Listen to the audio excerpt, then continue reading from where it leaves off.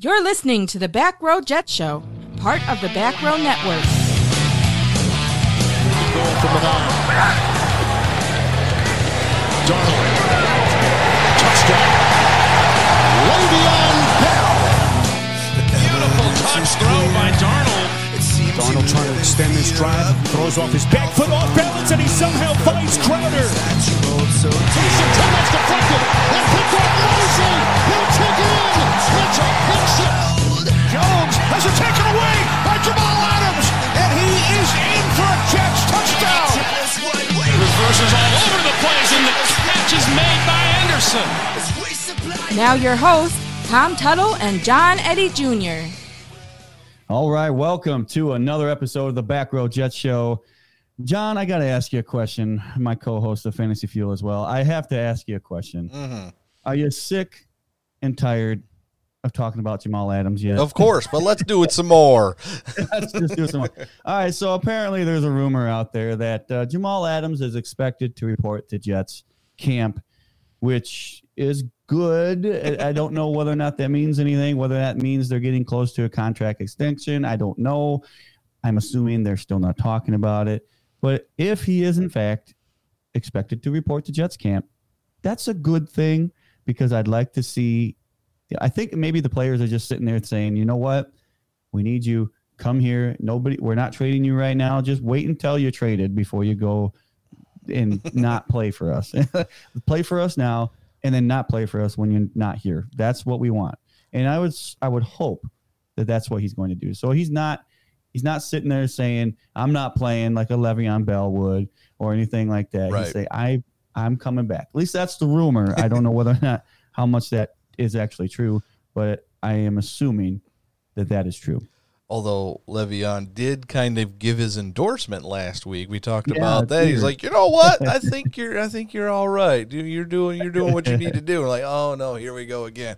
But no, if he truly is going to show up to training camp, that is a very, very positive sign in my eyes that he is at least willing to get in and get the work done, move forward.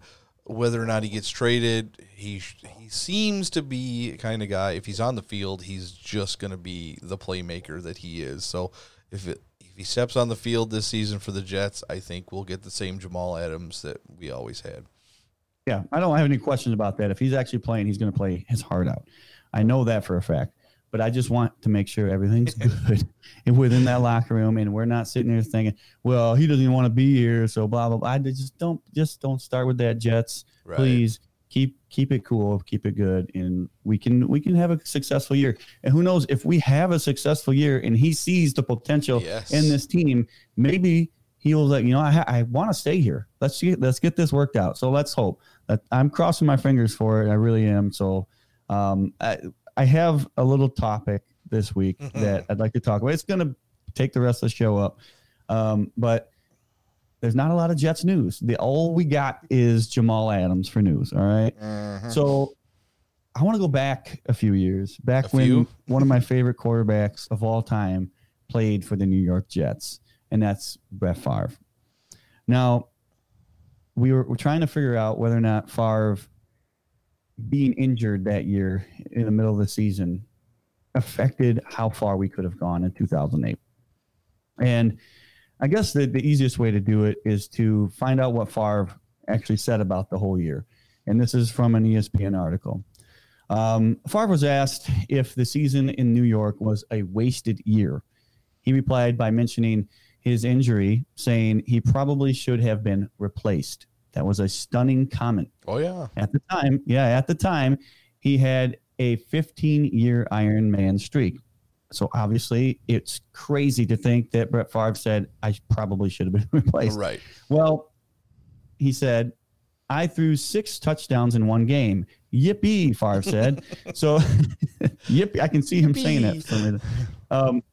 And he said, it's the only time I've ever did it. But I'll say this, and I'm not an excuse guy, but before I tore my bicep, I was playing pretty good. And I think we were 9-3. Actually, you were 9-8, but that's okay. That's his quote. I can't change it. And he said, and then he said, and not hitting on all cylinders. But I thought there was tremendous upside. I think our last game was my last good game was against New England on a Thursday night in New England, which we won, and I played really well. It went downhill from there as the bicep got progressively worse, which ultimately ended up in surgery. Yep. I would have liked to have seen how it ended up had he not torn the bicep. Because at one point I wanted to remove myself from playing because I'd throw a ball over there and it would end up over there. I just felt like the value of a quarterback, of what the value of a quarterback does, there's a higher value that he's wording this really strangely, that the value of, I got to backtrack. Anyway, he was basically saying I was doing more harm than good. And I have to sit there and say, what the heck? He mentioned it to the coach and he does say he addresses that in this. Hold on one second. He said, I mentioned that to Eric Mangini and offensive coordinator Brian Schottenheimer. I don't know if they realize the magnitude of the injury. I just hate knowing and thinking that much of those losses were the result of my lack of being able to make plays. That's what I think about the season. He says, what could have been. Now, anything you want to talk about with what he just said? We all saw something was going on, and we were wondering what it was, and then we wanted so much more out of that season. We could see that there was something special happening because it's not like it was the most amazing group of guys around Favre, and he was making them play better. He really was. That wide receiver group was just kind of whatever. Mm-hmm. But he was making some plays, and those guys were going out and playing hard and having fun with Brett Favre. And just like we're talking about, we are wondering what could have been. Yeah, absolutely. And I just want to go through what the schedule was in 2008. Our first game was against Miami, who actually won the division that year, and we won 20-14. And then we played New England. We lost 19-10. And then we played San Diego at the time, who was in San Diego, and we got crushed 48-29. And then we went to Arizona and we won 56-35. That must have been the 6-touchdown game for Favre. It had to have been, yes. I don't know which game it was, but that had to have been it. Then Cincinnati, 26-14, we won. And then we went to Oakland and lost 16-13. So I don't know exactly what happened there, why we couldn't score. Then Kansas City, we won 28-24, and then we won against Buffalo 26-17, and then we won St. Louis 47-3, and then we won against New England 34-31. And that was the game that Favre said was probably his last best game. Oh yeah, well, I don't exactly know if he was accurate on that because the next week we pretty much took it to the Titans. Yes. And it was 34-13. So I have to look back at the tape and see what actually happened there. But after that is where it went really bad. Mm-hmm. We played Denver and lost 34-17. Then we played at San Francisco 24-14. Then we played Buffalo. We barely won. Buffalo wasn't good that year at all. We won 31. That's 27. And then at Seattle 13-3. We couldn't score more than 13 points. We couldn't even score more than 3 points. Right. So, yeah, that was pretty bad. And then Miami, obviously that game kind of probably meant nothing at that time anyway because, well, it meant something to Miami. I know that much. Yes. Because if they would have lost, they wouldn't have won the division. Actually, if we would have won, that's crazy. We could have won the division depending on tiebreakers. Yep, I think that was the year that even after losing 3 out of 4, I think they still had a chance to get to the playoffs at least. Yeah, well, because New England would have had to lose the last game. I don't know whether or not they did or not, but they were in 11-5. So if we would have beat Miami and New England still did what they did, they would have won the division with Matt Castle. Yeah. Because that was the year that Tom Brady got hurt basically for the whole entire season.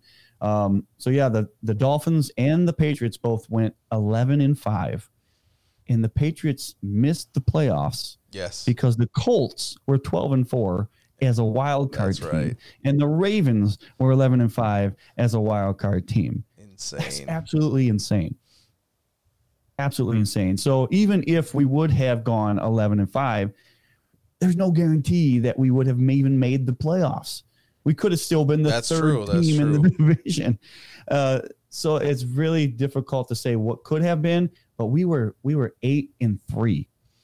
I mean, come on, that is a tremendous start of the season. That's usually a shoe-in for the playoffs. If you can start a season 8-3, you're just like, all right, we got a couple of tough games, so even if we lose those, we should be able to, get out the rest of them, and we'll finish, 11-5, 12-4, and we'll be good. No, lose 4 out of 5, and not good because except for the one game against the Bills, it couldn't score more than 17 points in a single game. 2 17s, a 14, and a 3, and that's not going to get it done. Yeah, and the one team that beat us one of the big ones that we lost big time was against San Diego Chargers at the time, and it was 48-29. And what's hilarious, I have no idea whether or not if we would have won that game, whether or not that would have meant they were 7-9. Instead, the Chargers were 7-9 at the end of the season, and if they would have still won the division at that point, but they were 8-8 and won the division. Oh, wow. And you got the Colts at 12-4 as a wild card. You got the Ravens at 11-5, and then you got two teams that didn't make the playoffs: the Patriots at 11-5 and the Jets at 9-7 that had better winning records than the Chargers. And they missed the playoffs. I mean, come on. I mean, the chances of that stuff happening is really slim. Again, I don't like when 7-9 teams make it to the playoffs based off of division. And the only time I remember it happening was once, and that was the Seahawks. But 8-8 is the very lowest to me that it's acceptable to be a division winner and to get a home game. If you want to win the division at 7-9, that's fine. You can play a playoff game, but I don't think you should get a home game. Come on. No, it shouldn't be. That's just – and we usually know how it's going to go in the playoffs. There was – I don't remember how many years ago. There was a couple of teams playing either at the end of the season for a division win, and it was like third-string quarterbacks. And it's just awful, awful football. And I know that's wasn't what was going on with the 8-8 Chargers, but that's kind of the play you almost expect if an 8-8, 7-9 team makes the playoffs. You're like, you guys are going to get torched. Like, you might win one game just because you get lucky enough to have a home game in the playoffs, but we know you're not going any further than that. So, and it's just really weird that there's a bunch of other teams that had winning records that missed the playoffs, and then you got like it's just strange because you got a 12-4 team in the wild card. When's the last time that's happened? That's probably the last time that's happened, a 12-4 team in the wild card game. I don't know. I'm not a huge history buff when it comes to the NFL, but it's just really weird to see that kind of thing happen. And I know the 7-9 Seahawks, they won their first playoff game, and it was a home game, and that was the game, I believe, that Marshawn Lynch did that crazy stiff arm. Yes. Just push. Like, that was the best stiff arm I've ever seen. Beast I mean, if mode I've seen sure. a different one that's better, I don't know. That was amazing. But this whole season in general could have been completely different if Brett Favre two things. I don't know who really the backup quarterback was back then. I'm sure it wasn't anybody that was anything special because we didn't have Chad Pennington. That's the reason the Dolphins won the division, because they had Chad Pennington. It was Kellen Clemens. Okay, well, Clemens would have at least, maybe gotten us a win that Favre couldn't have gotten us. Maybe. I don't know, but he wouldn't have been throwing it over here and it goes over there. Maybe. I don't. Clemens had some issues when he did play, so it might not have been any better. But if Favre wouldn't have gotten hurt and he actually would have played the entire season, I have to believe we're a playoff team. We at least get two more wins, and we maybe squeak in to either win the division, or it depends on what games we win too. If we beat Miami again at the end of the season, how does that lay out with everything else? Miami obviously would not be the division winner. Would we have the tiebreaker on New England because we split the games in the season? So I don't know how it would have worked out, but we would have a ton of a better chance if Brett Favre would not have gotten injured. And then the next year after that, you've seen how amazing Brett Favre was for the Vikings. He took them to the NFC Championship game, should have thrown the ball away at that. Just ran it. 2-3 yards. Just ran it. Just run it, Brett. Anything else but trying to force the ball in there. But that's who Brett Favre was, and that's why he was exciting to watch. If, quite frankly, if he wouldn't have done that stuff, he wouldn't have been the great quarterback that he is, because a lot of times he makes that completion, and then everybody's like, what the heck? Only Brett Favre. But then he throws an interception, and they say, what the heck? Only Brett Favre. Only Brett Favre. So that's why Brett Favre was exciting. He was a fun-loving guy, and he still is, from what I can tell. Sure. You don't hear a lot from him now, but just remember, that's what the episode's all about this week, is just remembering the past and what we could have had with Brett Favre.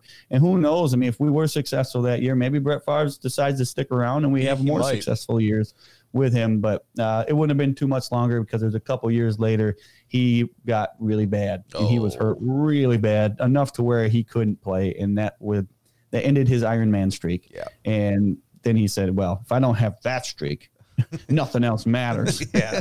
When Brett Favre was like, I can't play, that it's bad, because he took so many shots, and he would jump up and start patting the guy on the helmet that, just laid him out on the ground, and you knew he was having fun when that was going on. And unfortunately, I don't remember the play or the game where he got his injury for the Jets, but I know there was a couple of games that was on national television. Yeah. I'm looking at the games right now. I'm almost certain that I saw the game between the Jets and the Seahawks, and that was that 3-13 game. And I'm just watching this like, this is not good. There's got to be something wrong with him. I know he likes to take chances, but they only had total of 206. Oh, maybe it was the 49ers game. That one could have been a West Coast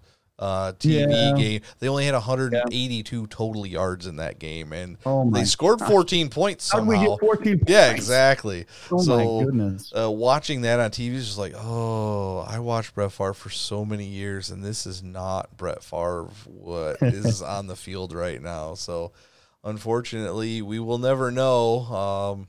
It would have been nice to see even more guys on that team. Like Thomas Jones was such a good player, 1,300 yards and 13 touchdowns. Everybody was clamoring over different running backs that year, and Thomas Jones just quietly was a Pro Bowl caliber player. Yeah, he was definitely somebody on that team that you couldn't sit there and say, who's Thomas Jones? If you're a Jets fan, you knew who Thomas Jones was. And if you're in fantasy football at all, you're sitting there saying, I got him because I know exactly what I'm getting out of Thomas Jones. But it's really unfortunate, because as a Jets fan, I was working, where I'm working now, I guess. It's been that long, unfortunately. But I'm just sitting there thinking, man, I'm the only Jets fan here. And I wasn't at the time. I didn't know there was somebody else that was working at the place, but I'm the only Jets fan here, and I'm surrounded by Packer fans who absolutely love Brett Favre, and they're talking to me about Brett Favre. They're talking about the Jets. I was like, that was the best year to be a Jets fan in the state of Wisconsin or Illinois, anywhere close to where Brett Favre played. Everybody knew who Brett Favre was, and so they knew that he was on the Jets, and people would talk and talk and talk and talk, and it was absolutely one of the most fun years until Brett Favre started to suck. And it was really unfortunate, because I thought this was the year. I mean, this is the year we make it to the playoffs. We go deep into the playoffs. This is our year. And it wasn't. And as a matter of fact, we went further in the playoffs with Mark Sanchez. So not because of Mark Sanchez, though. Not because of Mark Sanchez. But we had him, and he was the one throwing the ball. Now, just think if you could have had a defense as good as the teams that Mark Sanchez was on, and had, even though it was at the twilight of his career, had that kind of a Brett Favre to lead that team when it was a close game. You knew you were going to get everything, 150 million% out of Brett Favre. It was either going to end in a heart attack because you barely pulled it out, or it was going to end in a heart attack because he did something completely and utterly boneheaded. But either way, it would have been so fun to watch. Oh, absolutely. It's funny because a couple of weeks ago, I posted a video of Brett Favre, his best top 50 throws or whatever it was of all time. And there was one from the New York Jets.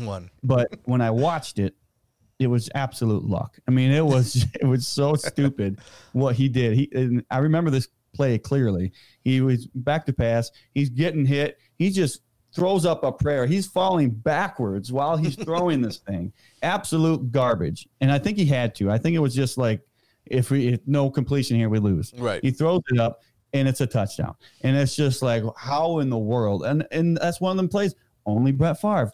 Anybody else, that play, that throw is interception or batted down, and the game's over. But Brett Favre, he somehow got them things to happen. But he also flipped it plenty of times to give you interceptions as well. But he was an exciting player to watch, and there's no doubt that I would have loved to see him in a Jets uniform even more, because apparently having Mark Sanchez the next year after that was good enough to get us to the playoffs and, all that. So I guess that's something to be happy about. But Mark Sanchez was not good at the quarterback position, and Geno didn't really have his chance. I still feel bad for Geno for the most part. Don't think he was great by any means, but he was at least good enough to where I wanted to see him play a little more. He was going to get one more shot before he got punched in the jaw, and that was it. It was just like, all right, for whatever reason, you just being here is a bad thing. So I guess we're just going to be done with you, because we were watching him, and he didn't look terrible. He had some potential. Like, all right, this year I don't remember who it was. I don't know if it was a new wide receiver or a rookie or, just the surrounding cast on offense. You're like, okay, maybe this is the year that Geno proves everybody wrong. And then he got cracked, and that was it. Well, the reason he got cracked was because Ryan Fitzpatrick was on the team. So he has to start, obviously. So the wide receivers that you're remembering was Brandon Marshall and Eric Decker. That's why. I don't know if Enunwa was the next year after that or if it was his first year there for that year. But that was two good guys that you could really count on at the time. And I really wanted to see Geno Smith play with him. And I didn't get the chance. But Fitzpatrick did well until the last game of the season where we lost to the Bills. And we don't have to talk about that because it still haunts me to this day. I was at work, and I was, keeping track of the game and whatnot, and it was just horrible. I remember somebody wore Bill colors to work, and I'm not going to name who it was. John Eddie Jr., JJ. It was a stupid belt that just fit right at work. Yes, it was red, white, and blue. It was not Buffalo Bills, nor was it New England Patriots. But it was the wrong colors. When I asked you to take it off, you should have taken it off, let your pants fall to the ground, and deal with it, because the Jets would have won if you wouldn't have worn them. I have no comments at all about what you just said. We don't have to talk about your pants falling to the ground, but you could have held them up with your hands. I could have. For the whole day. Or find a string or something. Anything. Anyway. All right. Anybody out there listening, just realize that the reason the Jets lost the last game of the season is because I was wearing a belt that had Buffalo Bills colors. Yes, absolutely. So put it on me. I'm the one that keeps the Jets out of the playoffs.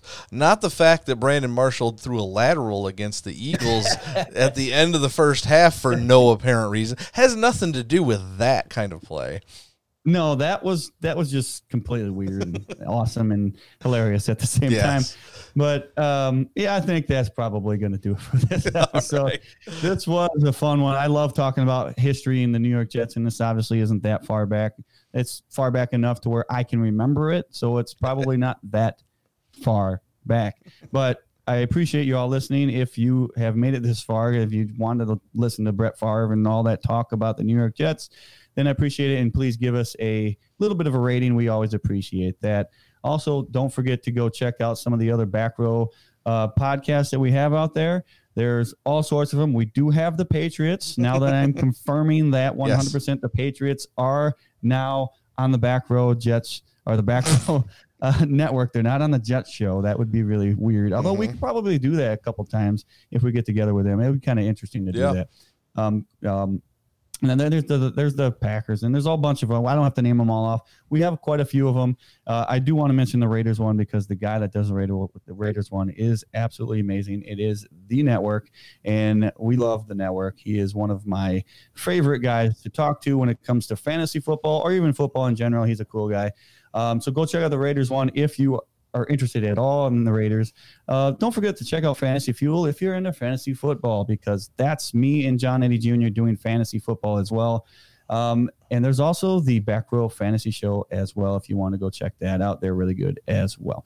All right, I think that's going to do it. Do not you had something to say? I heard you say something. Oh, no. I was chuckling. I'll let you know in a minute. All right, I guess that's it. Thank you for listening, and we'll see you next week.